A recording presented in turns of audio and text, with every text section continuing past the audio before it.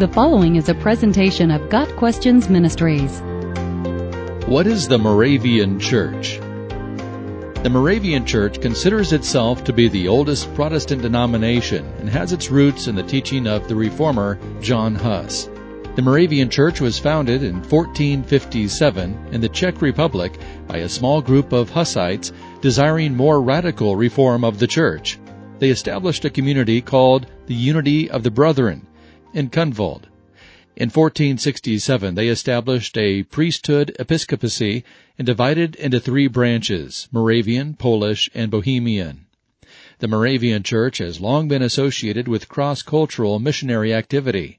In the 1720s, Count Nicholas Ludwig von Zinzendorf of Germany accepted Moravian refugees onto his estate. They signed a brotherly agreement and formed a community called Herrnhut, or the Lord's Watch, which was led by Zinzendorf. In 1732, missionaries from Herrnhut went to St. Thomas Island. Missions efforts expanded to the rest of the Caribbean, largely to the African slave population there, Greenland, Labrador, to the Inuit people, Suriname, Guyana, South Africa, and North America, to the native tribes. The pioneering efforts of the Moravians in spreading the gospel were responsible for untold thousands of people coming to faith in Christ. It was through the testimony of the Moravians that John Wesley experienced conversion. Moravian missionaries came to the United States during the colonial period.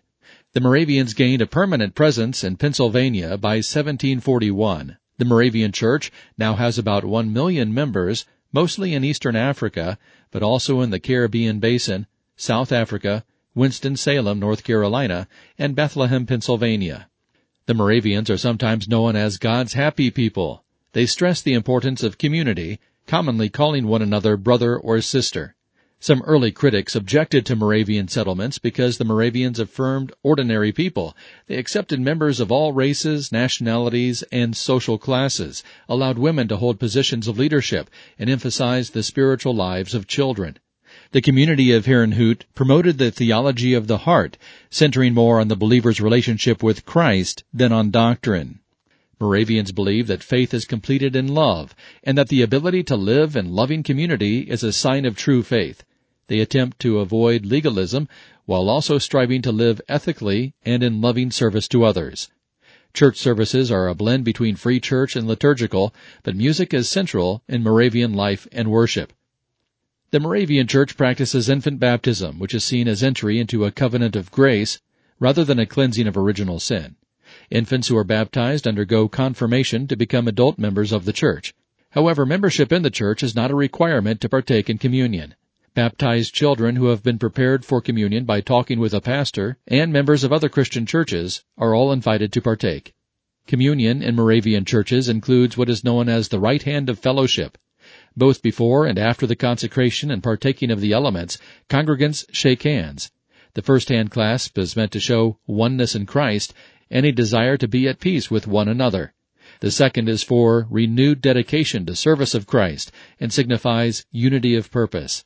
In a similar vein, communion is viewed as a reminder of social responsibility, receipt of Christ's love, forgiveness, and new life, so that partakers may in turn proclaim the gospel and share God's gifts with others.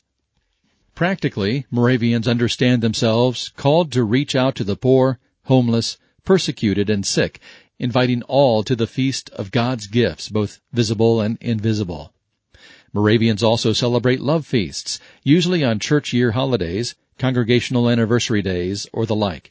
Moravians say that love feasts originated in the gatherings of the early church after Pentecost, when believers broke bread together, often in tandem with a celebration of communion. The Moravian Church began the practice of holding love feasts in 1727, when after a communion service, congregants were reluctant to return home. So Count Zinzendorf provided food so they could remain and participate in religious conversation, prayer, and singing. Love feast services today are mainly song services. Food is distributed to the congregation, usually a sweet bun and coffee or lemonade. The only requirements for the food being distributed are that it be simple and easy to hand out. Often love feast services attract many visitors. The Moravian Church worldwide, called the Unitas Fratrum, or the Unity, is divided into provinces governed by provincial synods. Individual congregations send delegates to the Synod, which meets once every 3 or 4 years. The Synods elect members of the Provincial Elders Conference. Local congregations are governed by a Board of Elders, which is elected by the membership. Pastors are accountable to the Board of Elders and the Provincial Elders Conference. Leadership offices also include deacon, presbyter, essentially a senior deacon, and bishop, elected from among the presbyters by the synods and ordained. Bishops serve the Moravian Church worldwide rather than a particular province.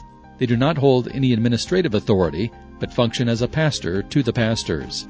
The Moravian Church views itself as Christocentric, with a special emphasis on community and love.